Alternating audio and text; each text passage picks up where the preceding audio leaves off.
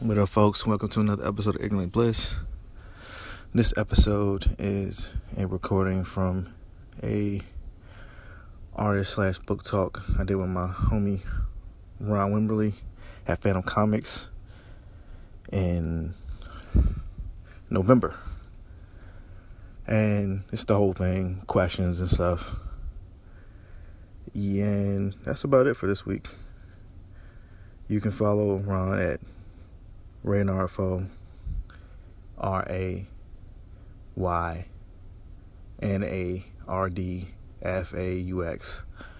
Follow me at Julian Lytle, LYTLE. And, Ignorant Bliss Podcast at gmail.com. Leave comments. If you can rate it on iTunes, that'd be great. All the usual stuff. Follow, share. Hope you enjoy. Holla at you later. Peace.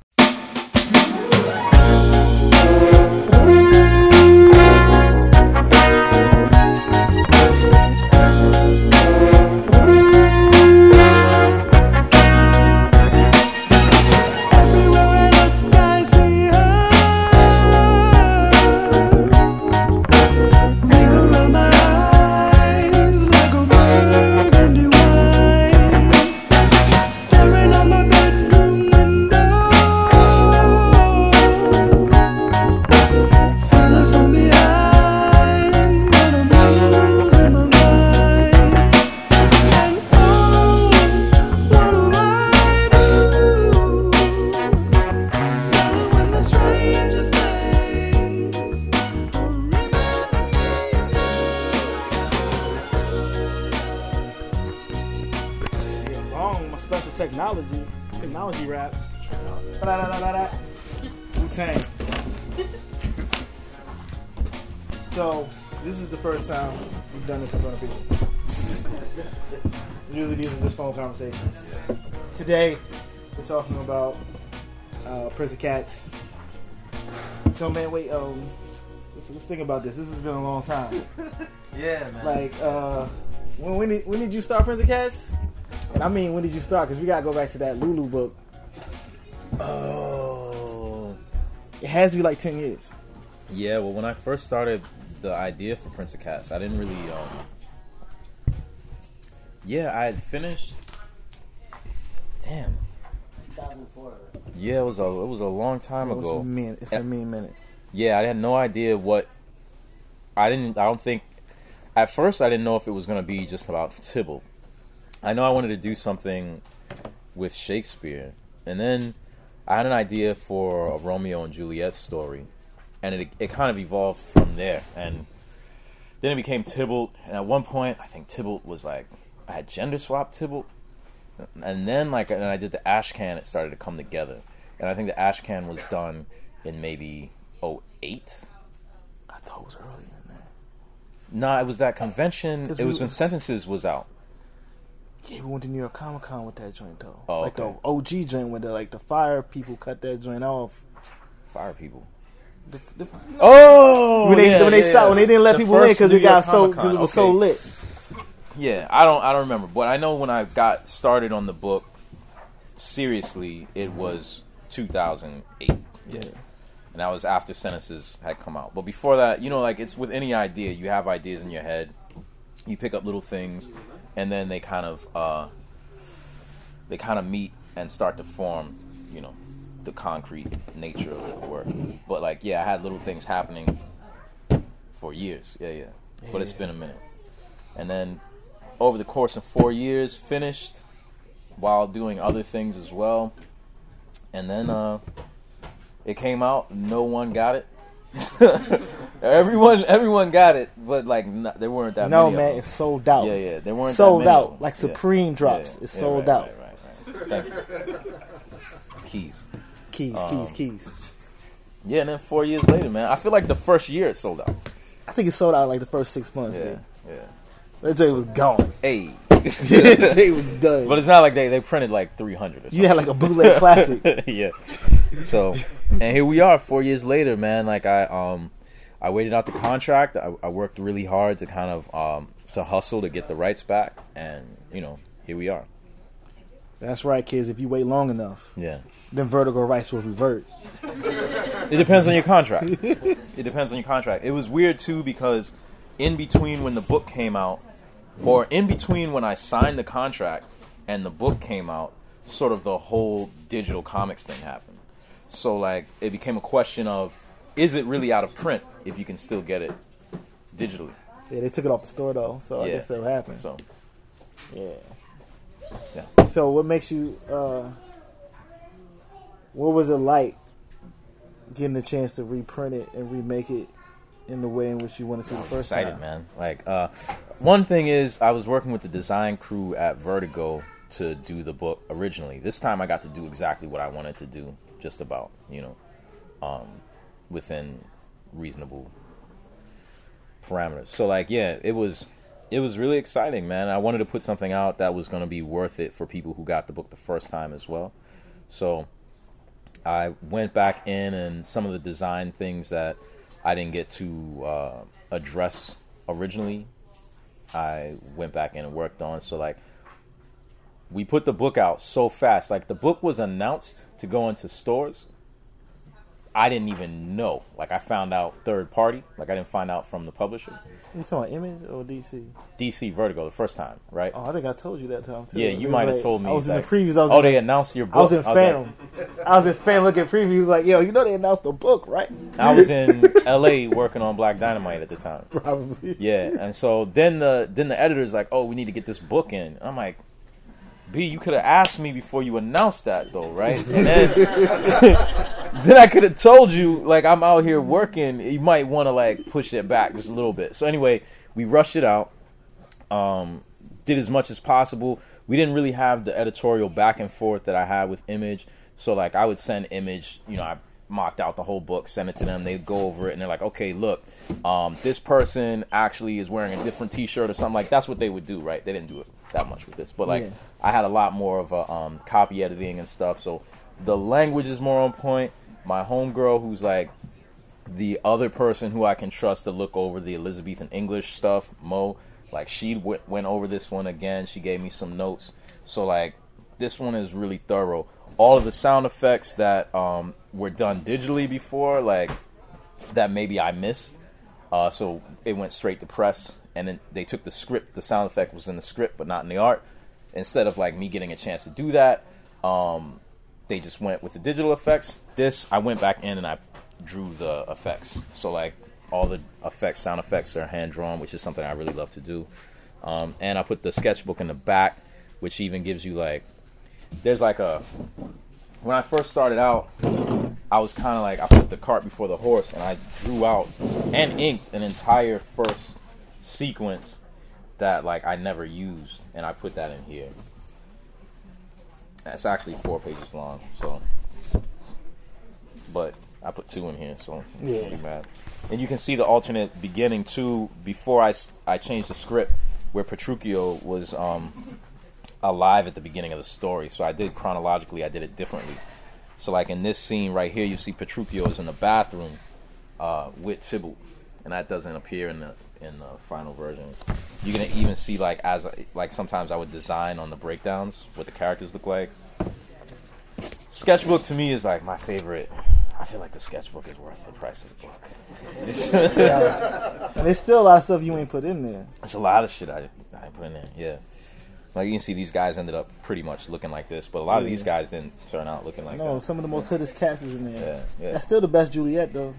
What, this little one? The Which one in the back. Oh, this one right here? Yeah. Like that one. Yeah. Like the OG one. Yeah. So, how many of you guys are cartoonists? No? I mean, all readers.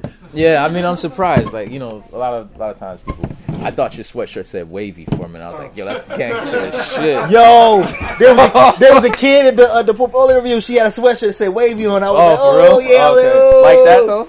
Nah, that with that type though? Yeah, I think I'm gonna do that. That navy type. Yeah, I'm gonna do that. Anyway, so you just talk too many people. Yeah. It's okay. Yo. Yeah, so I don't know. I was thinking how interesting it may be to know, like, what that sort of process is like as a cartoonist. But, like, yeah, I was gonna say, yeah, you all know that you have these little ideas, and then they just kind of evolve, and then after a while, you put them out. And like I think in this version, you get to see a little bit of how that. Yeah, you also got Tibble looking the right way on the cover.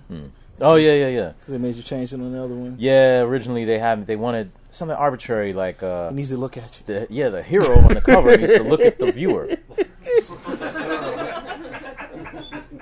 Like, what part of the game is that? And I was so tired at that point. I was like, all right, cool. And I was like, select tool and Photoshop and like move. All right, go ahead and fucking print the book already. Hey, put it out. Where's my check?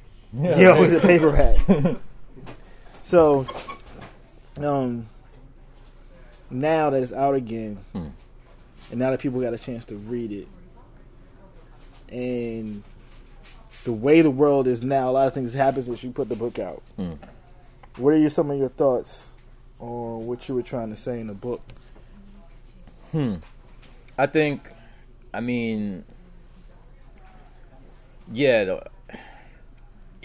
of two minds about that sort of thing. Like, not much has changed. Maybe visibility of things has changed. That's what I should say. The visibility of a lot of things have changed. The visibility of things have changed. Smartphone is a major key. Yeah. People have the ability to film a lot of the violence that happens. Whether it's just like maybe World Star, where you got cats just like shooting somebody over a shoe deal. You know what I mean? Trying to get some J's on the street and somebody trying to shoot them point blank in the face for it. Or, it being like systemic institutional violence, like police officers, gunning down a man with his hands up. That hasn't changed. It's just it's more visible now. The spectacle is out there. So like some of the things that maybe you see in the book that you may have not been exposed to 4 years ago have become like phenomenal. Like broken black bodies are like hyper visible, where I guess part of the point of the story to begin with was to kind of like address that. And actually originally in Romeo and Juliet, Tybalt's death kind of goes over, like, the focus of the story then becomes like the punishment for it, and not actually like the fact that this kid kind of like lost his life. So I don't know. I don't really think too much about the difference between now and then. I think the audience, I'd be interested in like what I'll hear from the audience about that. And I mean, it's a legit reading of it. Like I put the work out, it meets the audience halfway, I hope. Like I don't need to impress upon them like what to think or feel about the spectacle of violence. But it's in there.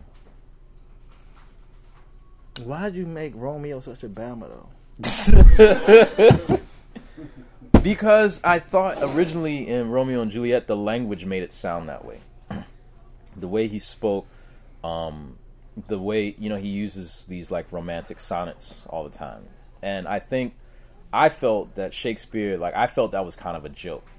Like I felt in the original context, Shakespeare was kind of saying like, this is a kid, he's naive, right? Like, so he could feel this way about Rosalind, and then like the next act he's saying that about Juliet. You know what I mean? Like, this is just a dude, like he's a punk, like he's not like Mercutio. He's probably a philanderer, and like he's probably like a coxman, right? Like he doesn't have a romantic sonnet. He's just like, no, like we're gonna get wild, we're gonna drop this Molly and like go to the party and like all of that shit, right? Where Romeo's just like, yo, he's savage. Yeah, Mercutio's savage. Where like Romeo's kind of like, wow, he sees like a cute girl, and he's like, oh, like I'm gonna say these wonderful, beautiful sonnets. But he's worse because like he doesn't even realize that like he has the same sort of motivation as Mercutio. He's just not in touch with like why he feels that way, and he has to approach that through this romantic norm, like this sort of narrative of like, I'm gonna be this, I'm gonna rescue, I'm gonna climb up the thing, and like I'm gonna marry you. It's like, oh, we should do this, right? She's like, oh, but we have to get married. Oh, okay, well, let's get married, and like, you're the only one, second and third, right? Well, that was Rosalind 1 week, and now it's How you Juliet. describing Drake though? I'm saying there are themes, there are eternal themes, in masculinity. There are eternal themes that occur over and over and over again. I think. So he's not a Bama. He's just a kid. Like I hope they're all He kind can of. still be a Bama. He can be a kid. Yeah. He can be a kid. Kid Bama. That's like a new rhyme name. Kid Bama. Kid Bama. That should be a superhero. He should mess up all the time. So, now that this is out, this is like your definitive edition. No more extra special versions. Are you ready to? Are you ready to put Prince of Cats to bed? Yeah, no, I'm ready. I mean, I think I would like to see. I mean, I would be open to staging it, or I'd be open to it being in some other format. Yeah. Sorry, I'm just really excited about the idea of staging. Oh yeah. yeah. And I would, someone asked me would I be interested in doing another like Shakespeare work, and I'm like, I'd be interested in doing what I did with Prince of Cats, but like in theater, like not so much. I don't know if I need to draw. I mean, I've had ideas, but like I don't know if I need to. I would really be more interested in like kind of pursuing that, Making an actual play. yeah. Man, that's a whole different type of scale. You know what I'm saying? That's Let's go, though. That's sweaters though. That's sweaters and sitting down and Yeah. auditions. I need you to read this part for me. Have you been talking to anyone about that? Yeah, a little bit, but like nothing to talk about yet. Yeah, It's too early. it's too early. Yeah. Secrets. So, we talk all the time. So, right now, I'd rather open this up to people in the audience to ask some questions because we didn't talk about this. Yeah, to death. Was there something? Yeah, like a question that they wanted that you didn't ask. That Yeah, like something, that sort of thing. y'all have to have something. Y'all done read this book. I've seen some of y'all at the They got a whole book other talk. section over here. I didn't know The that. book talk. Yeah. I see. Who was some at of the y'all book ask talk? Okay, all right, okay. questions. Yeah. Cool. Seen y'all. I know y'all got questions. Did you guys have cheese and stuff at the book talk? I don't have cheese. Esther, Yeah, we forgot something. no cheese at the book talk. No cheese, no wine at the book talk. Oh. All right, I'll see y'all in like another year. We'll have after Sunset Park wraps up, we'll have a book talk, and then we'll have cheese and wine, though, right? Only the finest cheeses. Yeah, The finest cheeses. Only the classiest of rose. yeah. Box rosé. Only the classiest boxes of wine and rosé. Yeah. Jake, I saw a hand. Yeah, I mean, some of these questions I have are just things that we talked about at the book club. So, the way that you structure the book, it's not a straight-up adaptation of Romeo and Juliet, and that there's not any direct adaptations until like 100 pages into the book. I mean, like, could you talk about your thought process between how you structured the book? I mean, obviously having Sybil as the lead changes it a lot, but there's entire parts of it that aren't from the play at all, or that play with some of the ideas that are in the play. Yeah, man. Like so when I start a project, I kind of think what helps me finish and what helps me keep it going is giving myself problems, to solve, or like puzzles even. And when I had the idea, I started to think abstractly about Tybalt and his story and people and their stories. So for instance, if we're going to talk about, we're going to get like real Howard University real quick, right? So like the story of, so if we're going to talk about Black history, the beginning of the story isn't like, the transatlantic slave trade, right? So in that case, if we're talking about Tybalt, like the beginning of his story isn't like Romeo and Juliet, right? So I wanted to establish like kind of what his, I sound corny, but like his motivation, so I wanted to start with him coming home. Also, that was kind of like a shout out to, I have like a lot of meta stuff in there, and one of the running jokes in Prince of Cats for me while I was working was like, oh, this is just Like, this is as if I made the story to the Bad and Beat It videos. The extended Bad video.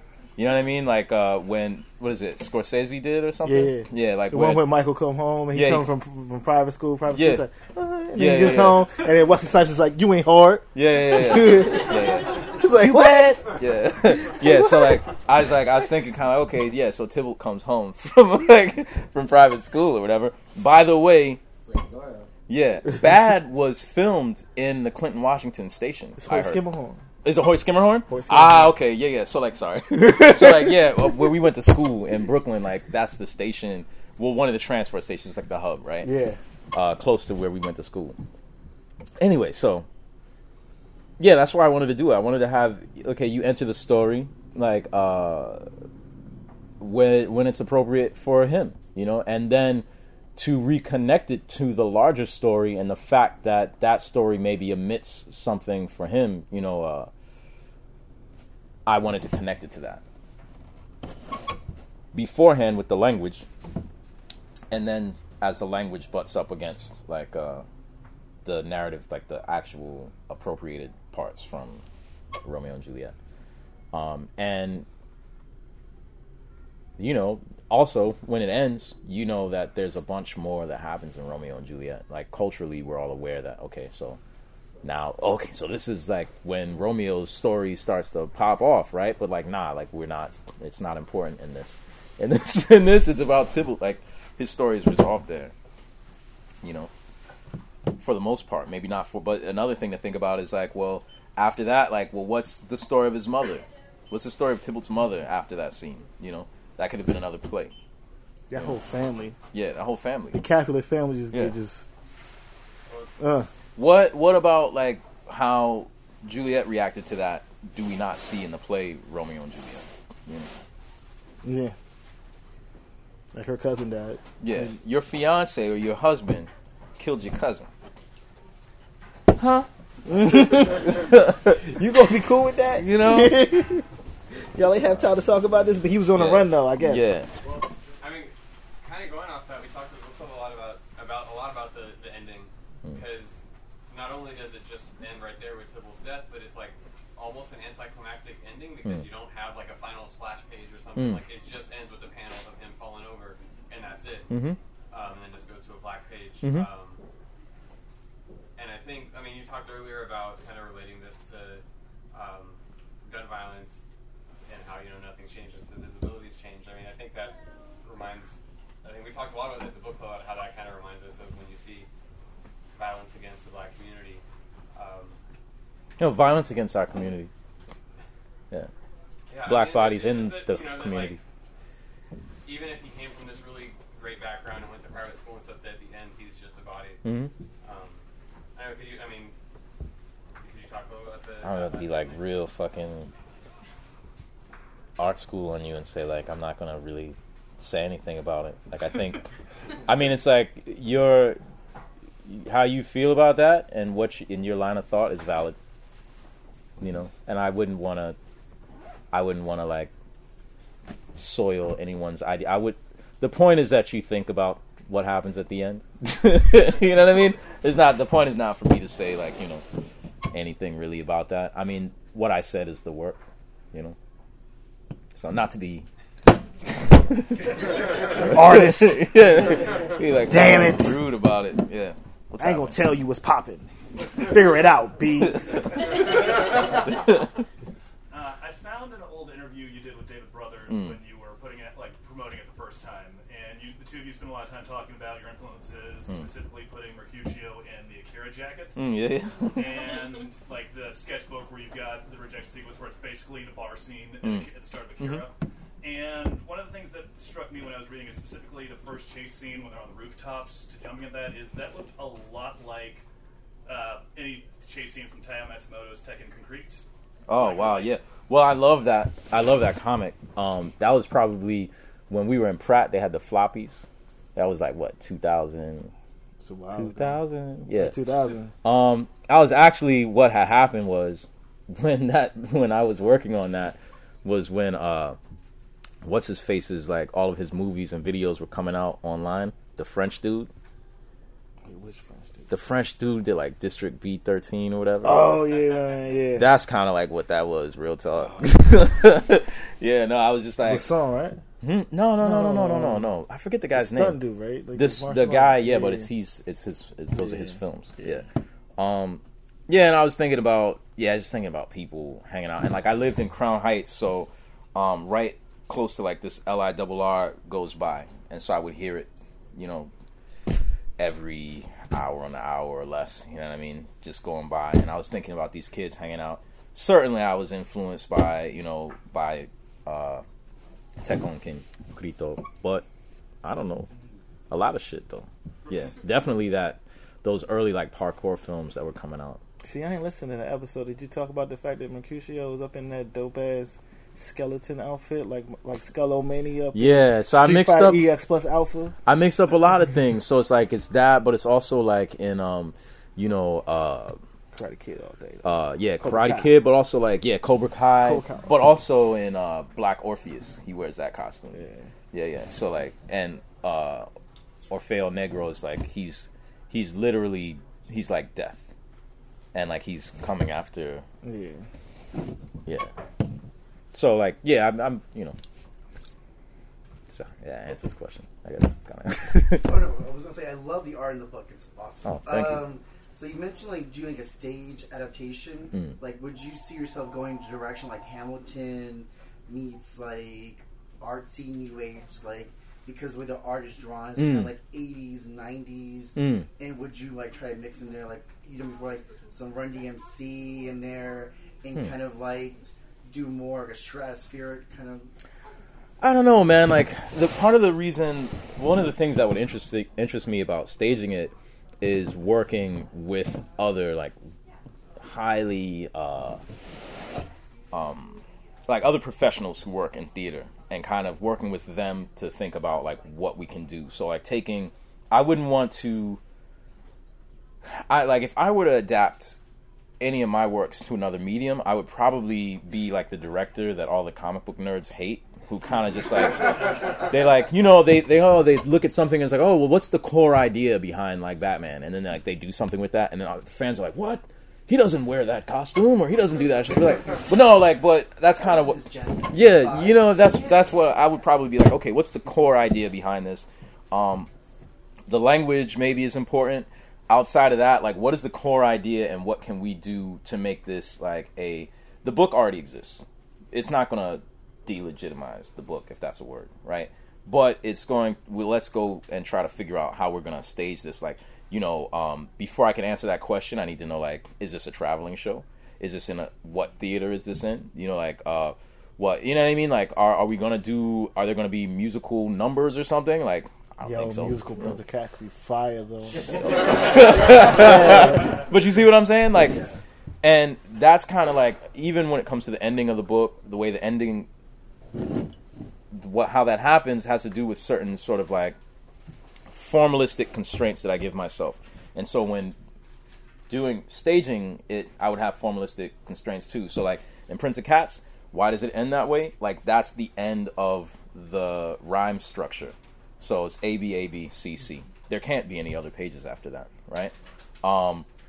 If it'd be like kind of somebody rhyming, like doing like 12 bars and then just doing like half a bar at the end, which could be interesting, but it's like, it kind of fucks with, you have to do different type of structure almost, because it's a play, and plays work a bit different.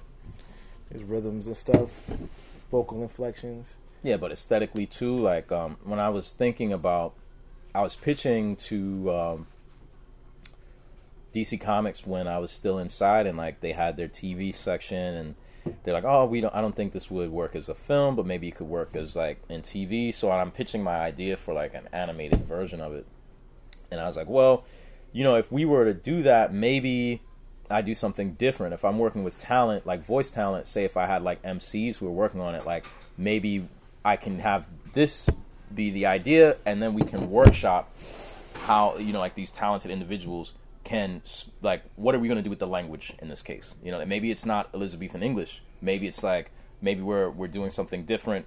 maybe aesthetically I'm doing what I did with language. Maybe I'd even reverse it. You understand? Like, so maybe aesthetically we're going to go Elizabethan, but like language we're going to go like contemporary. So yeah, it just depends on, like, I'm really open to, I'm on my art project shit, man. Like, let's think of something funky and weird to do that no one's gonna, surprise people, tickle you a little bit. You know what I mean? Really cool.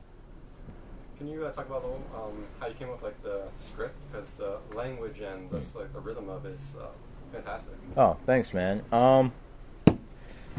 Well, the core ideas came from thinking about the characters abstracted. So, like, thinking about Tybalt as this angry kid. What does he have to prove?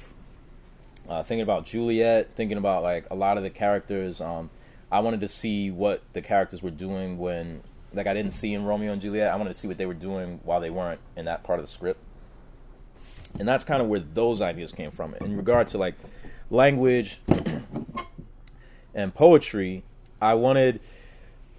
I thought, when I read Romeo and Juliet, and when I thought about possibly doing something with Romeo and Juliet, one of the things and the criticisms I was sure I was going to get were from sort of like pseudo-intellectuals who were like, oh, this is a kid's play or whatever. And I'm like, well, okay, sure. Like, it is about children, young people, but if you're familiar with Shakespeare, half of it is just about the language and the use of the language and, like, the different, disciplines he uses, and like how each of these characters has a different type of sonnet that they're more likely to use when they're speaking. So Romeo and that romantic kind of, like, So from that point, I was like, okay, I want to do something like that too. And that's why, like, Tybalt, I think he says like haikus twice. It's like, it's weird, right? But it's like I wanted him to do it because, like, he, like he's disciplined. His sword style is like kenjutsu, right? So, like, he has a different type of, swag when it comes to, like, how he's going to talk sometimes. Usually right before a fight, he does that. And I gave myself problems. And it's like, okay, well, you have to use this. Like, this is a problem that you have to, this is like a constraint you have to use when you're going to do the language. And that rhythm probably comes from, like, the pentameter, So, once you kind of limit yourself to that, I think the language or the rhythm is a given. And the only thing difficult about that was formalistically working in the comic format. I have bubbles, and normally you don't have any capitalization. I didn't know how to, like, get the line, so it's all audible, right? Like, the line structure is not in here, so it's like I can't do, how you read a poem, it's like capital. If I had done that, it would have been crazy. That was the one problem that I feel like I didn't, like, it was just too difficult to solve. Plus, I didn't letter this, so yeah. I'm glad the rhythm comes through because I didn't really have, like, a visual way of getting that across. So, does that answer the question at all? So when you were, obviously when Shakespeare was writing plays, like, he was thinking about the script in terms of being staged. So when you were writing this, were you thinking about, like, the words being spoken aloud, or like, what kind of the staging would be, or and, like, and separate and sort of tangentially related is, did you look at other, like, stage adaptations of Romeo and Juliet? I think at the time, man, was that out or did I see that afterwards? Like, with, looking back in memory, I know that I did see a Romeo and Juliet around that time, but I don't remember when it was. It was the guy who, he did an updated version of Alfie. What's that British guy's name? But they were in New York. Jude Law did a Romeo and Juliet. Oh no, he did was that a Hamlet? He did I think he did Hamlet. Oh, okay, that was Hamlet. Yeah, I guess I hadn't seen Romeo and Juliet staged for a hot minute. When I was working on this, okay, so the first question. Whenever I write a script, I'm thinking about staging. Like, I'm like the artist who, when I write, I'm almost like doing breakdowns in my head, right? I go from an outline, like, it's very deliberate. I have the whole thing kind of outlined out, and then like I go in, and I'm thinking, because the difference between say if you're working in theater, or I guess in film it's kind of that way too, because like however many, like how long the scene is how many feet the film is, right? If you're working in film, right? And comics is like, well, yeah, this scene actually is also a certain amount of space. It's a certain amount of pages, you know? So like I have to be aware of, and even the language, like, so if someone's going to go off for like, you know, a big, you know, soliloquy or something, or like they're going to go in, it's like, oh, that's actually taking up space. Like, you know, you're covering up the people in the room. You know what I mean? Like, you're talking so much that you're literally robbing them of their space, right? You're literally pushing them out of the scene. So I have to think about that as I write the script. And sometimes you find, like, I'll break down and I'll be like, I hadn't thought about that properly. You know, like, okay, this person has said something that is in... do you have Attack on Titan? You don't have that Attack on Titan anthology here, do you? Oh, word, okay. So I did something in that kind of like... There's this one scene that I appropriated from Breathless, where, like... I forget her name. They had the scandal with the Black Panther. She got short hair. She's like the main character of the film. Anyway, so she's questioning Jean-Pierre Melville is in the film playing another director. Like, you know, story within a story. And I swiped that to put in this story.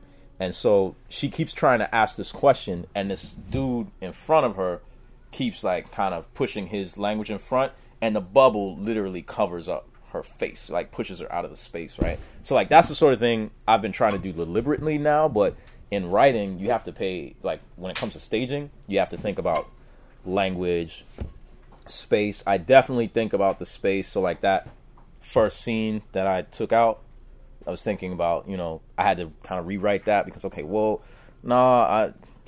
they're going to be out in front, and where they are is like outside of the building that I lived in, Crown Heights. So at the beginning, so like, they're going to be out in front of my building, and they're going to be shooting craps. That's completely different staging, and I had to rewrite that.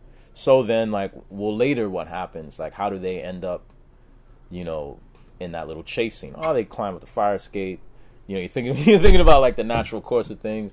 Oh, but they were going to be in the bathroom. It's like, oh, but they're not in the bathroom now. They're on the rooftop. Oh, okay. So Gregory's going to pee off the side of the roof. And it's like, you know, then, you know, the staging starts to change how the story works, you know. If that makes any sense. Is that... Okay. Mike. I got a question.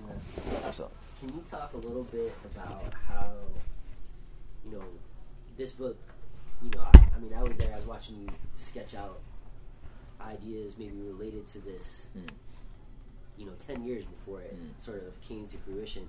And one of the things that really impressed me about the project was the fact that there's history in this book, and there's like aesthetic history, personal and historical, but it's not really nostalgia. So, you know, it might be nostalgia now because you started this over 10 years ago. But can you talk a little bit about that? Can you talk a little bit about your personal history and your aesthetic and how that came to play, and that came to the forefront in this book? The fuck? What are you doing here? Anyway. Special guest. Special guest, yeah. Visions. So I'm about to make this joke extra long. Get a chair. Yeah.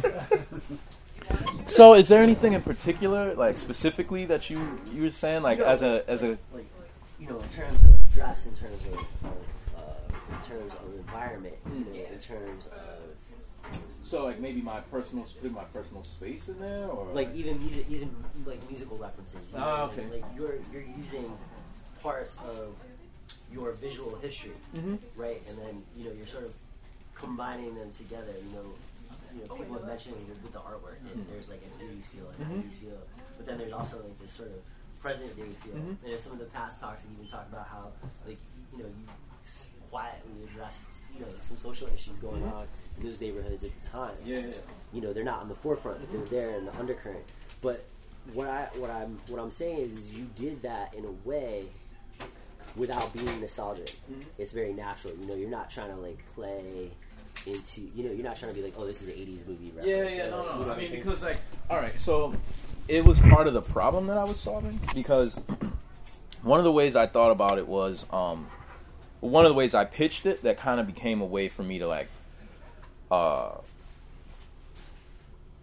way for me to think about how I was going to solve the problem was to Vertigo at the time. I was like, okay, well, imagine, so it's like Warriors, except like 5-10 years later, right?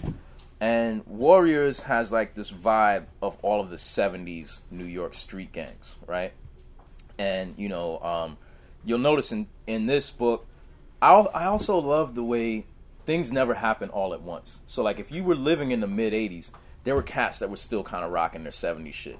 And then there were cats that were kind of like, oh, they were down with, like, the house scene and whatnot, and they kind of looked like what it was going to look like 5-10 years later.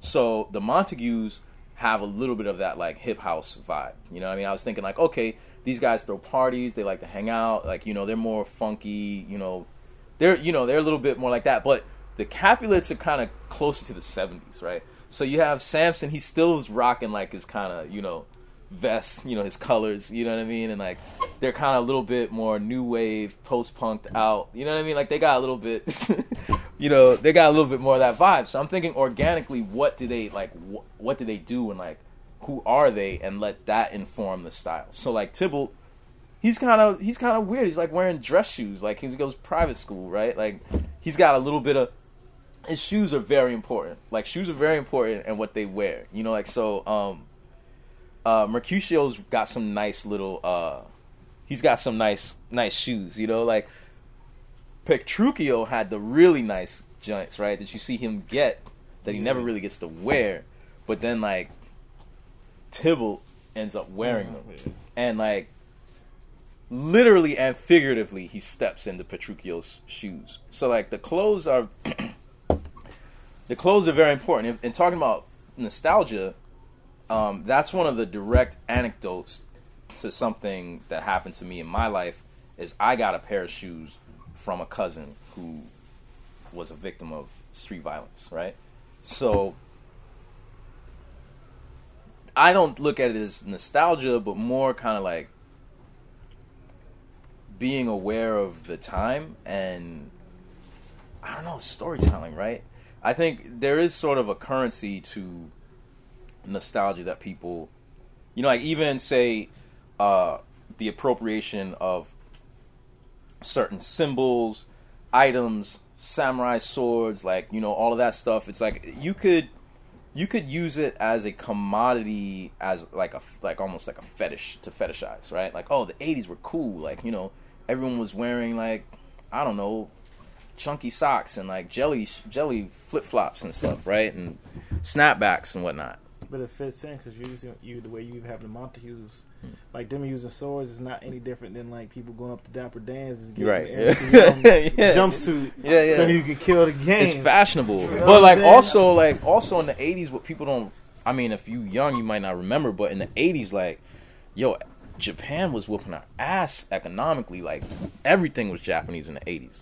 Like, and you see it in other comics, in a sense, like, so at the X-Men, right, or Teenage Mutant Ninja Turtles, like, culturally, we were heavily influenced by this other culture. Economically, that was, like, really going in, had been going in on us since, like, the 70s, right, with the, when we had that oil crisis because of what happened with the war with Israel and Egypt, and, like, our whole economy kind of flipped. Like, we couldn't have the big cars anymore, right? And then Japan came in. The middle cars. Yeah.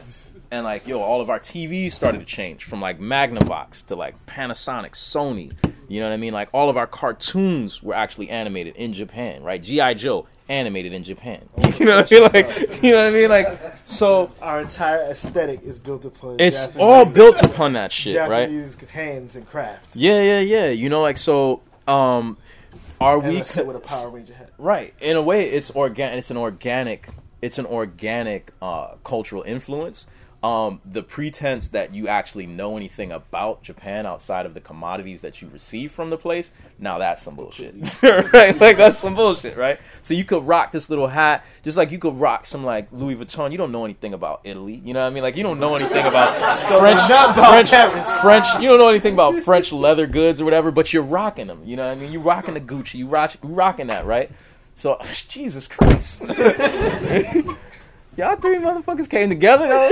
No, because you here now. Yeah. All right. Squad, man. Squad up. That's fine. Y'all made me feel real special. Fucking. Straight mobbing. Randy. Fucking Chris. All right. Yeah.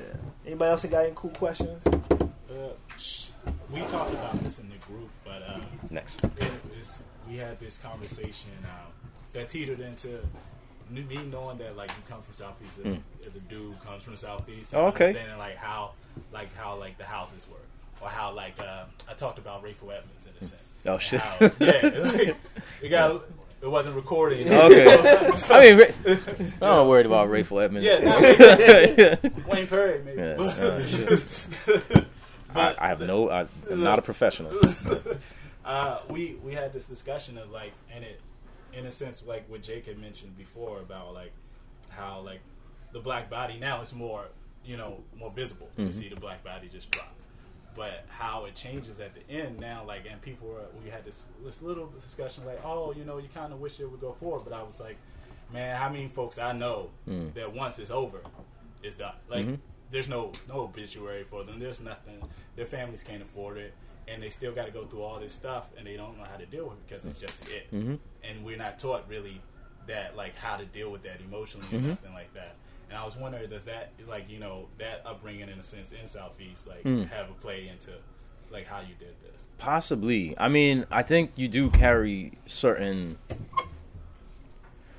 I think, be it in media, like, even if you don't grow up in Southeast, or you don't grow up in, like, the Bronx, the South Bronx, or whatever, I feel like even the spectacle of violence against black bodies is crazy. Like, one of the things I've always noticed in movies, like, everyone gets to die, like, they get shot in the arm, they get shot in the stomach or the leg or something, but, like, you always seeing a black dude just get his whole cap peeled back, like, his whole head, like, a hole through the middle of his head, and it's like, really?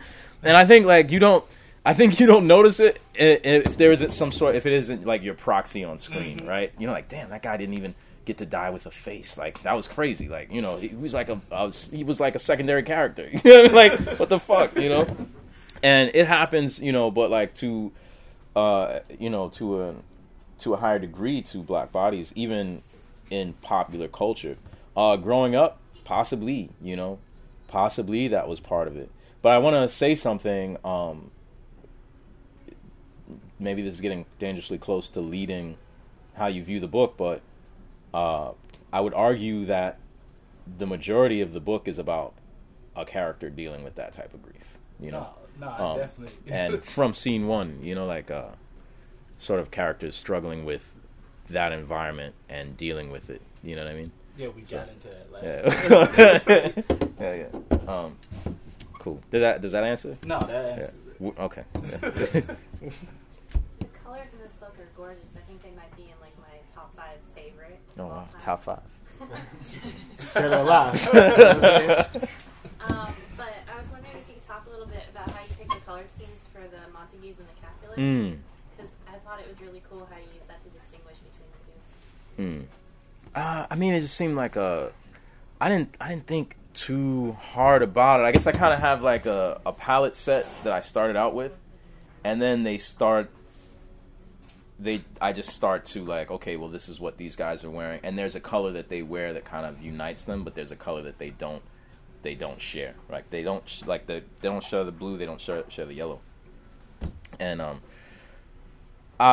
my color process stems from like some of the problems that I had from the very beginning in regard to like conceptually what I wanted to do with the color, which was like I was thinking about avant-garde Japanese theater posters, kicks, like 80s kicks and stuff, and like the palette of the 80s and the kind of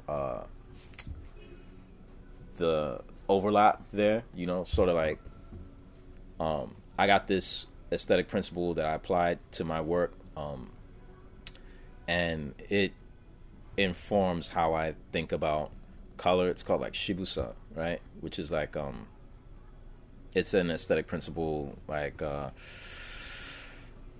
there's German ones. You know, you probably heard like wabi sabi before. You know, that's Japanese. I can't remember what it's like. There's a crazy German one. Like, thank you. I don't remember how you say it. It's like 5 words all smashed up together. Me about no German. Anyway. But it's like, you know what I mean? So like I have one that I use and it's important to me, and that's shibusa, right? Shibui, right? So like kind of how it tends to manifest aesthetically is muted tones, like maybe something with a little bit of a gray or an ash added to a lot of colors, and then with like a pop in color. And I like the primary CMYK colors, so like I tend to use those as a pop, you know, like, so I went with those two groups having one of those two. Although the Montagues kind of have more like they've got more of a orangish to them. All over the place. Yeah, but like they have more of that. Yeah, they full 87. Mm-hmm. They full 87. Well, kind of going off that, the book is sort of split into the pages with the black panel gutters and the pages with the white panel gutters. And the ones with the black is like more the action sequences, and where you go a lot more hardcore into like 80s vibe colors. And then the ones with the white pages tend to be a lot more of the kind of slice of life scenes. You got the barbershop scene and the scene with Juliet smoking at school. I mean, and you want to hear something stupid? The ones with the white gutters happen during the daytime. That's all. Yeah. That's all. Yeah. I kind of got, I started thinking about gutters and panels, and kind of like when I'm in the movies, and like, when you're watching the movie and it's like the whole room is dark and there's something happening at night, and like the edges of the screen kind of like melt into the outside, and I was like, I kind of like that. And I was like, okay, I want to do something like that. Also, in like BD, like bande dessinée, like a lot of times they have like borderless panels, and I was like, I like that too. So like that was one of the, I'm not gonna say it's arbitrary. It was done to effect, but it was definitely kind of like, I like the way this looks. You know what I mean? As opposed to like, oh well, this. It's like, nah, I like this more. Daytime, nighttime. Yeah, daytime, nighttime. It feels like you're in the dark, right? It feels like, okay, I'm in the dark during this time period, right? As opposed to like, oh, with the white borders, it's like, okay, it's daylight. You know what I mean? Like, so I don't know. That's what I think. I don't know if that's how it works for you. So when we were having the discussion book club, we were trying to figure out the time period between this. So counting the white blank spots that I'm seeing on the side, does that mean that it takes place over like 3 days? You get it. You know what I do? We were trying to figure that out for a while. Yeah. Mm-hmm. So. But like, there are things that kind of ruin it, because Petruchio's story happens like, well, I guess the funeral would have to be rather soon, right? Yeah. That's a good question. Normally, I'd make an outline. I do 2 outlines, right? I have like my narrative outline, and because of the way I've been doing, it makes sense, because when I was in college, I was really into Robert Altman, right? So like, what I have to do is I make a timeline. I haven't looked at this in like 6 years or some shit, but I make a timeline so that I know. So somewhere the answer is there. But I don't know the answer. Okay, it may, you know what? It may even be. It may even be. Out there. Yeah, like the thing is, like I scanned a bunch of like little sketchbook pages and shit. Like I don't know. I don't know. It may be. You never know. Like it may even be like. Yeah, because like I just put stuff in here. You didn't put all sketchbooks in there. You had sketchbooks. Yeah, I didn't put all of it in. You understand that this whole book was drawn like a bazillion times. Yeah. I have emails. There was emails. They went missing at a Bad Brains concert. Oh, are you sick for real? Yeah. Oh shit! I don't even remember that. I guess that's like a terrible memory. I just like blocked out of my Your brain was like, nah, I don't need that. Yeah. Are you good? Yeah. Just to go off a little bit on Thanks for the water, by the way. Just to go off a little bit on what she was asking about the color theory. The reason I brought up Matsumoto earlier was I was more interested in the artistic DNA and what's going on, like what you were looking at and what you were thinking about when you were putting the lines on the page and the storytelling decisions you were making. So I don't have a question beyond just if you want to just talk about that stuff for a little bit. Yeah, man. I think my biggest Matsumoto Taiyo, in regard to like what will I read if they come out with anything, like he's on the list, right? But I think he definitely influences my work. It's not deliberate. The people who I'm deliberately taking from are probably the same people he's deliberately taking from, which is like, when I was working on this, I was deep on Milton Caniff. I was deep on Toth. I was deep on Jose Munoz, actually. I was deep on at the time. And my artistic background, one of the guys who I've kind of looked at since, this might sound kind of trite, but like since college, it's like almost like saying you look at like postcards or something, like Hallmark cards, but like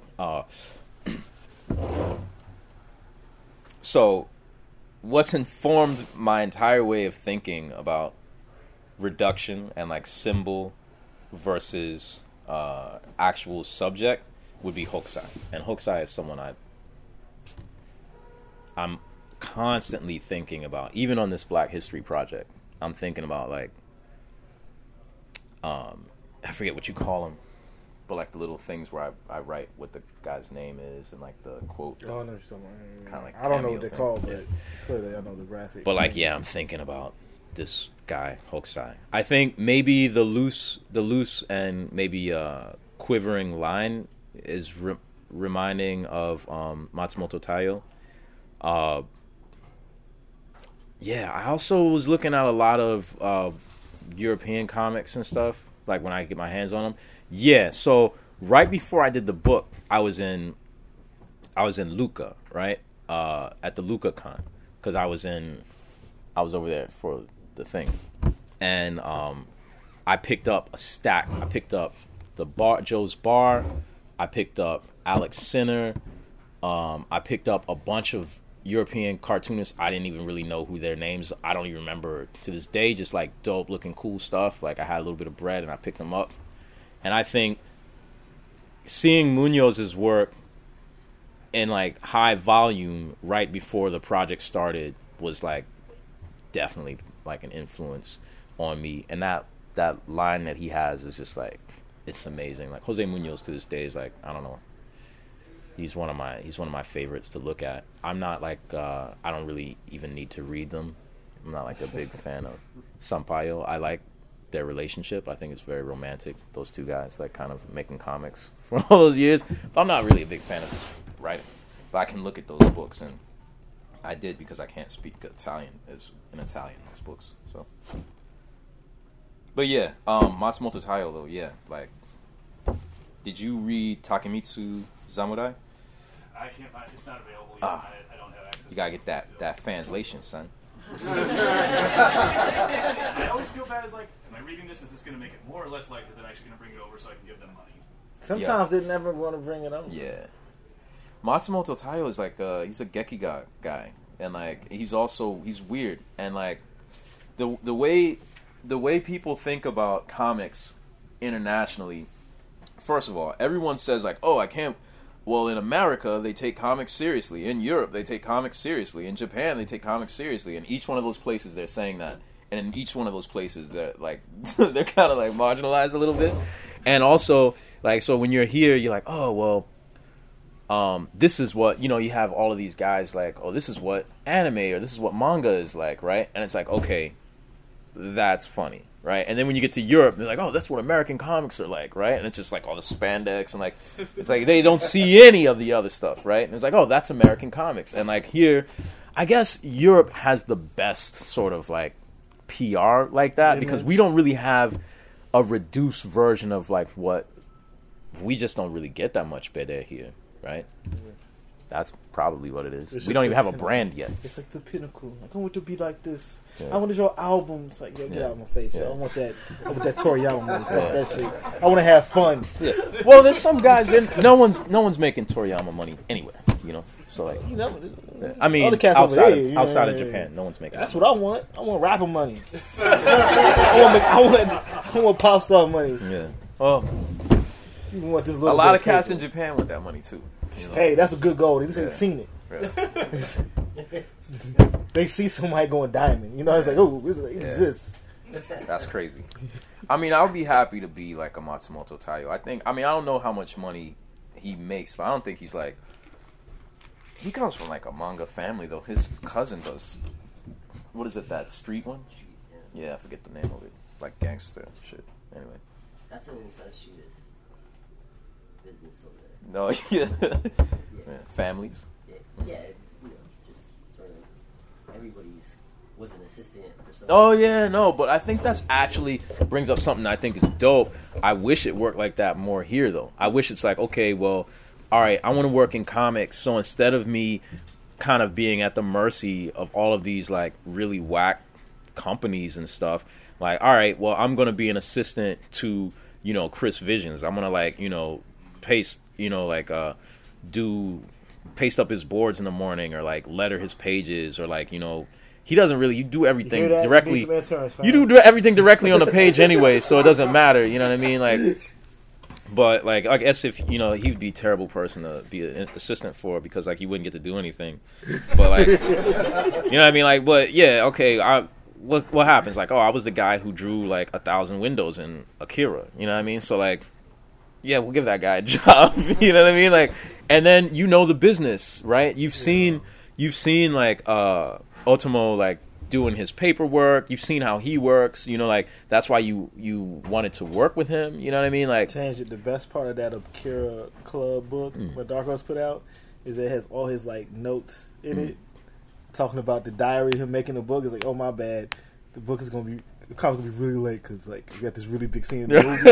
And then it's also like, oh, he's working on the movie. and it's also like, I need a new assistant, and then like he's putting up like Craigslist postings like, yo, oh my wow, sister's out. I gotta get some new ones in. wow. Like, Well, he probably just burnt them out. Like, they fucking died. you look at that, you're He's like, damn, man, Ultimo's garbage is heavy today. It's like a fucking cartoonist. In draw this. the smoke from the jets. So many jets. Yo, so many windows though. So many windows. So much rubble. what you get the book Yeah. for? So much rubble. I think he destroyed the city just because he didn't want to draw those windows anymore. I was like, yeah, no, I'm gonna knock all this shit down. Yeah. Anyway, is that it? Any more? Oh yeah.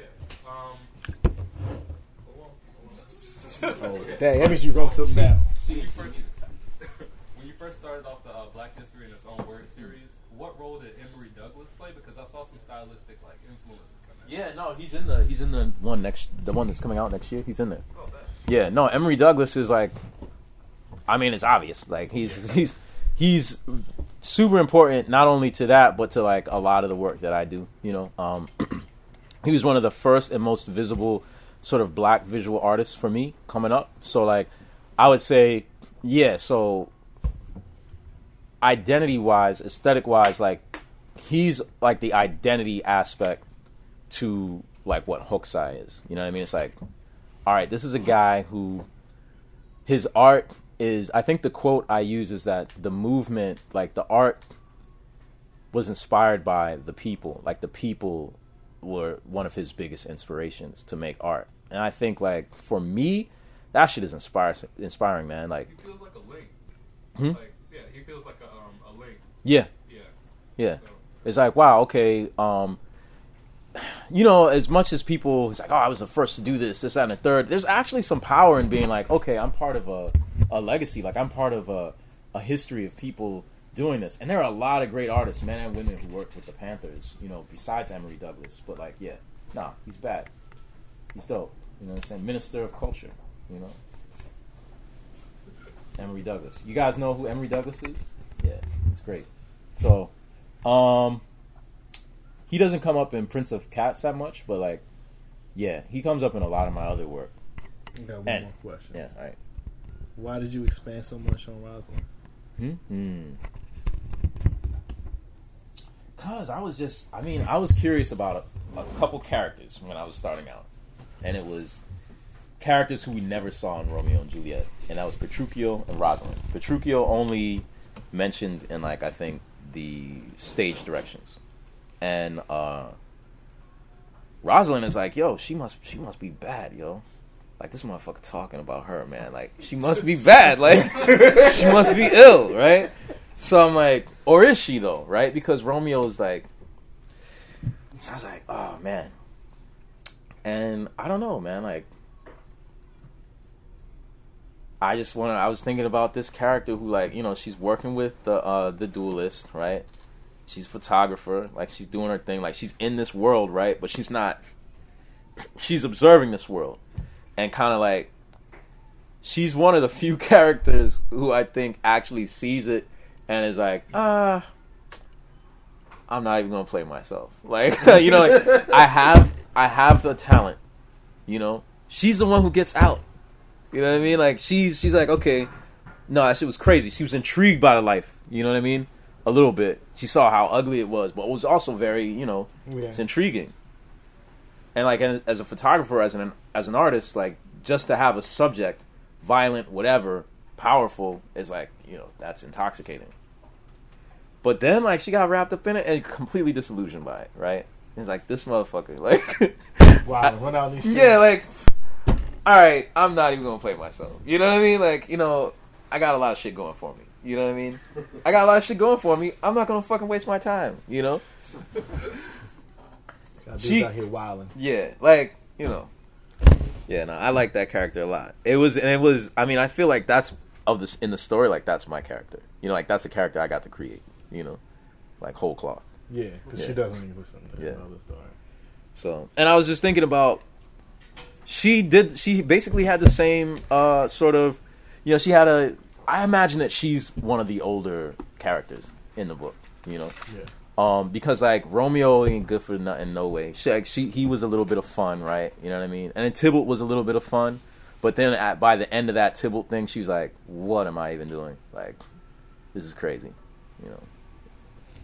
So, no, I just wanted to, I wanted to draw that character. I wanted to write this character. So, we can keep going. Like, you know, I don't got nothing to do. It sort of relates to what you just asked, and I don't know if the question so much, but I really liked how the women were represented. I mean, that's always in comics, like, frequently an issue. I don't read comics. In every media, it's an issue, really. And I like what you did with Rosalind, but then I felt like Juliet, I don't buy her as, like, if you were to keep telling the story, like, she wouldn't go and kill herself. I don't know. No. It's like you made her too strong. That's you know, the thing. like, which is, so I don't know. It's like I didn't write that ending, so yeah. like, I don't let that happen. You know, yeah. Like, that's my whole thing. Is like, yo, you killed my cousin though. You know what I mean? Like, right. What next? Right. So like, I'm literally leaning on all of y'all's imagination because I'm like, I'm not.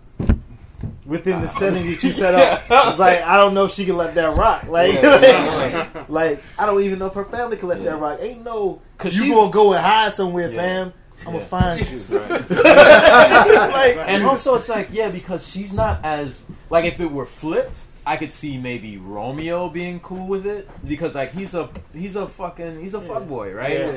But like, you've already seen, like, you know, she's working through some things, she's figuring things out. Like, I don't know, but I don't know.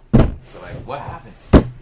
That's like, you know. But you know, maybe that's more representative of that time, and maybe that's a little more true to home than me. Yeah, I don't know. I've known some. I have a little sister, and like I got cousins and stuff, and I've definitely seen them do some stupid stuff. You know, I actually have in my family, like, I've had, you know,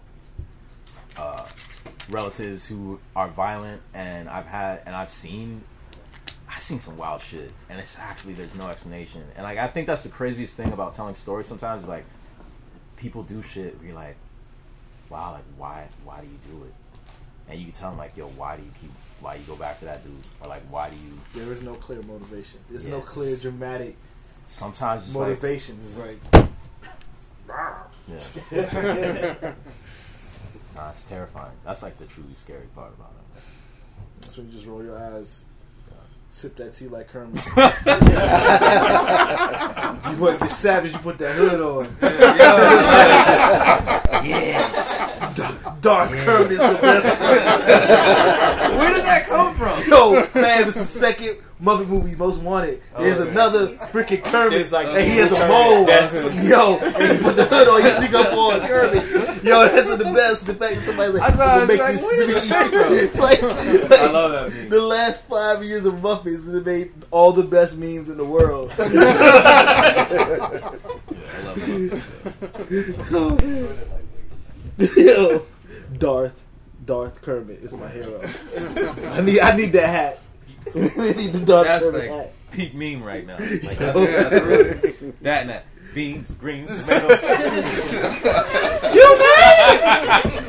Yo, Shirley Caesar. Why had to put that shit on the end of the episode? Yo, it's Thanksgiving week. All right, yeah. All right, is that it? So I guess we're wrapping. Am I gonna like? Before you finish up, can you talk a little about what you're working on right now? Okay. I'm working on. You just added a whole extra 15 minutes. We got Sunset Park. We got Gratuitous Ninja. Yeah. We got Black History in its own words. Yep. And that's like, what else? That's like, well, that's what. And eventually Slave Punk. Yeah. But I have to finish Sunset Park. Yeah, you gotta get through the Brooklyn arc. Yeah. Exactly. Wow. Yeah, Slave Punk gonna drop like year 2 Trump, or like is something gonna happen? Slave Punk? Yeah. Man, ooh, That's you gonna got be a lot crazy. of books. I think That's just gonna be crazy. we think about maybe it's post 2018 election. You know what I'm saying? Get it? Yeah. Well, no. I mean, I don't want to hype it up. I don't want to talk about it too much. But like, Slave Punk is just like, it could literally be my life's work. But I have to do like Sunset Park. And I'm kind of, I'm writing, I'm drawing the characters and stuff right now. And man, researching and still researching. It's like late 80s Brooklyn. Yeah, technically it's late 80s Brooklyn. It's a whole other stuff. But yeah. like, if you fit into your Brooklyn narrative, Yeah. It's Like- late 80s. It's late 80s Brooklyn, contemporary Brooklyn. Yeah, some other shit that's kind of like spoiler alert. But like, that's what my winter is gonna look like. That work. And it finally came. Oh yeah, the winds of winter appeared. And Black History in its own words was dropping in February. I'm gonna try, like get it into the comic book stores. Try to get it into like some other stores, museums and stuff. I'm gonna try to do that. For those who don't know, the past couple of years, Ron's done images where he's taking black figures and taking quotes and them drawings. It was on the nib the first time. Yeah, it was on the First two nib the times? first time. Yeah. Yeah. The second time I just did it on He my just own. did it. He put it out there. And so now he's doing another batch and putting it out through Image. It comes out in February. Yeah, For February Black 8th People's or Month. Yeah. Some month. You know. Stay inside the house. It's like the Purge. Except like you go outside and it's just dope music. And great Yeah. So like the first two are like 2 EPs, and this is like the final album. Yeah. I mean, the way I feel is like I looked at the cast who didn't make it, and I'm like, wow, I need to keep doing this, man. Like I could literally do this every year. You can do it all the time. Yeah. There's always there's so many black folks. I love it, and I just love to I love to give the attention to the figures. Like it feels really good to just like, oh well, Nina Simone. Like, oh well, fuck. Like I get to draw Nina Simone today, and it's like, yo, she should be getting drawn all the time, and like I get to pour that love. That like I don't know if you guys saw the documentary.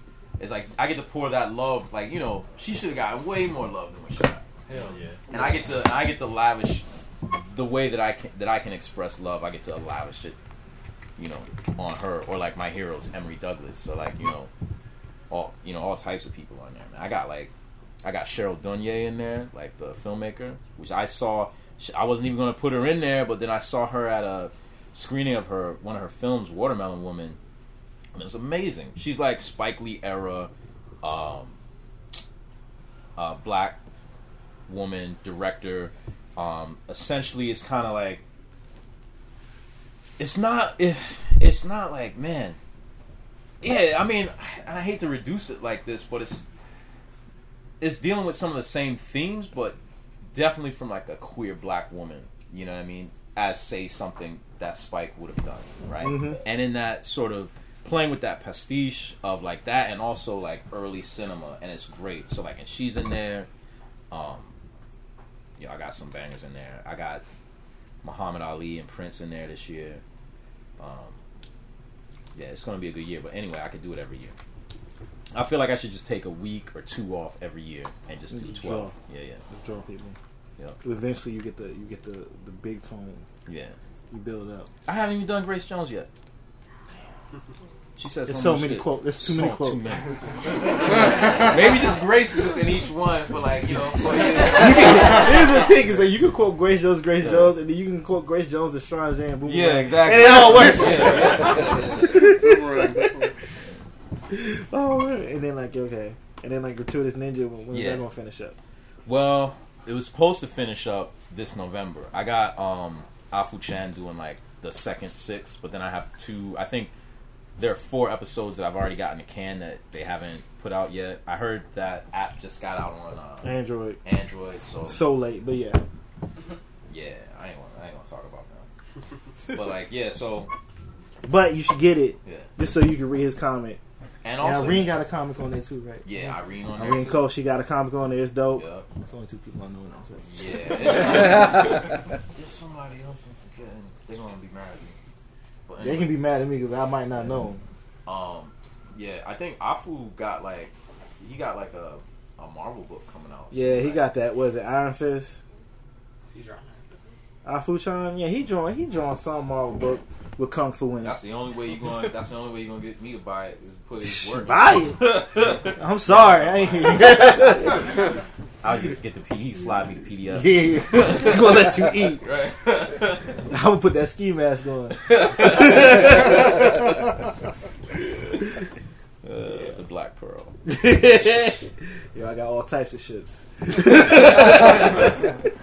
The greatest ship is friendship. So I guess we. Oh, hey, more people showed up. Yeah, man. We wrapping around the block now. Well, I guess we're switching to doing a signing now. Hey, everybody. Thanks for coming. Sorry. You guys could give us like 5 minutes. We're gonna break.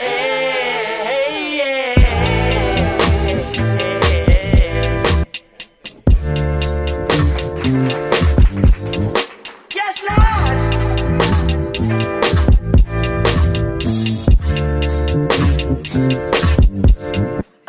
Smooth in a motherfucker.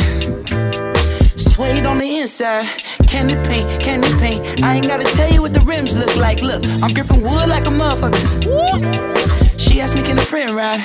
Kelly wanna have a drink. And Shani wanna pop pills all night. Look, don't be fucking with my tape, Dad. You gon' listen to this Marvin. You gon' listen to this Bloodstone.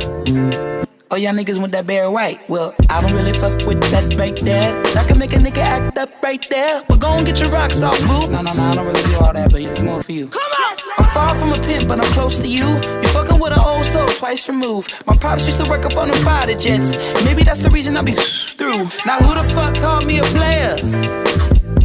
I ain't one of these young niggas out here sweating for a pay stub. I'm a coach. I'ma teach these bitches how to lay up. Now most of y'all can't do shit, but all my chicks cook grits.